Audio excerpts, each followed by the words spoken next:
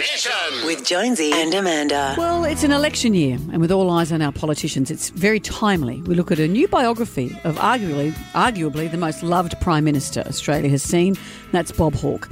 This book has been written by Troy Bramston, the only journalist that Bob cooperated with after leaving his Prime Ministership. Joins us now. Hello, Troy. Good morning. Great to talk to you both. Troy, nice to talk to you. The big question would be, how would Hawkey go as a Prime Minister now in the social media world?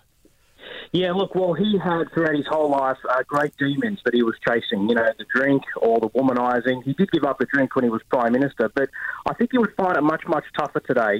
24-hour news, social media, everyone's got a phone on their camera. He would find it tougher today, but I think he still had those great political skills in terms of being able to run a government, achieve things in government, and communicate with the voters. He had a great rapport with everyday Australians. So it'd be tougher, but I think he'd still go okay. It's interesting. He's sort of got a touch of the Warnies, that people almost laughed when he stuffed up, whereas a modern politician would not get the same generosity. I think that's right. And one of the tricks to understanding Bob is that he never pretended to be someone that he wasn't. He never lied about anything. He was quite open and honest about his flaws, the womanising or the drinking.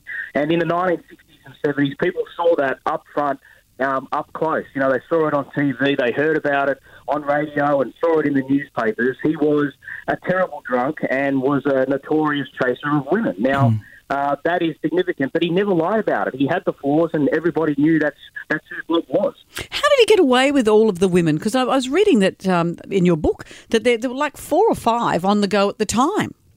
Well, that's right. A lot of people think that the womanising kind of ended when he became Prime Minister, but he did still chase a number of women, and he had a number of long-term affairs that even took place at the Lodge. Now, this is not acceptable in that period, in the 1980s or early 1990s, and it's certainly not acceptable now. So I think that the Australian people and the media as well have a different standard when it comes to politicians. But I think it's also worth keeping in mind that Bob, was, as I say, always open about his flaws, and so was Shane Warne, actually. And there's a similarity there. I think Australians respected that authenticity, that openness, the fact that they could identify with them and sort of see themselves in aspects of their lives. You have a treasure trove of interviews that you've done and accessed, as well as access to personal papers. What was the thing that really surprised you? Well, look, I think he was a much more deeply flawed person than we realised, but I think he was also a much better Prime Minister than we realised. He was a very, very effective runner of a government, managing a cabinet, looking after the public service, welcoming frank and fearless advice, putting the nation first. And the achievements of his government are very significant, whether it's the landmark economic reforms that turbocharge productivity and competitiveness, or things like Medicare or the Sex Discrimination Act, or saving the Daintree or Kakadu. These are landmark achievements. And in the book, it's been great to look at some of Bob's personal notes, cabinet papers, conversations he had with world leaders at the end of the Cold War. So we get, I think, a new insight, a fresh approach to Bob, and we can see how some of these big decisions are made and how he ran a government. But so charismatic. Whenever you saw him do something, from getting out on the cricket pitch and or being confronted by that old bloke in the shopping centre, remember the silly old bugger thing? It just always worked for him. Yeah, look, he had a real connection with everyday Australians. They identified with him, they liked him, they respected him. In 1984, his approval rating was a staggering 78%. We haven't had a Prime Minister come within cooee of that since or even before.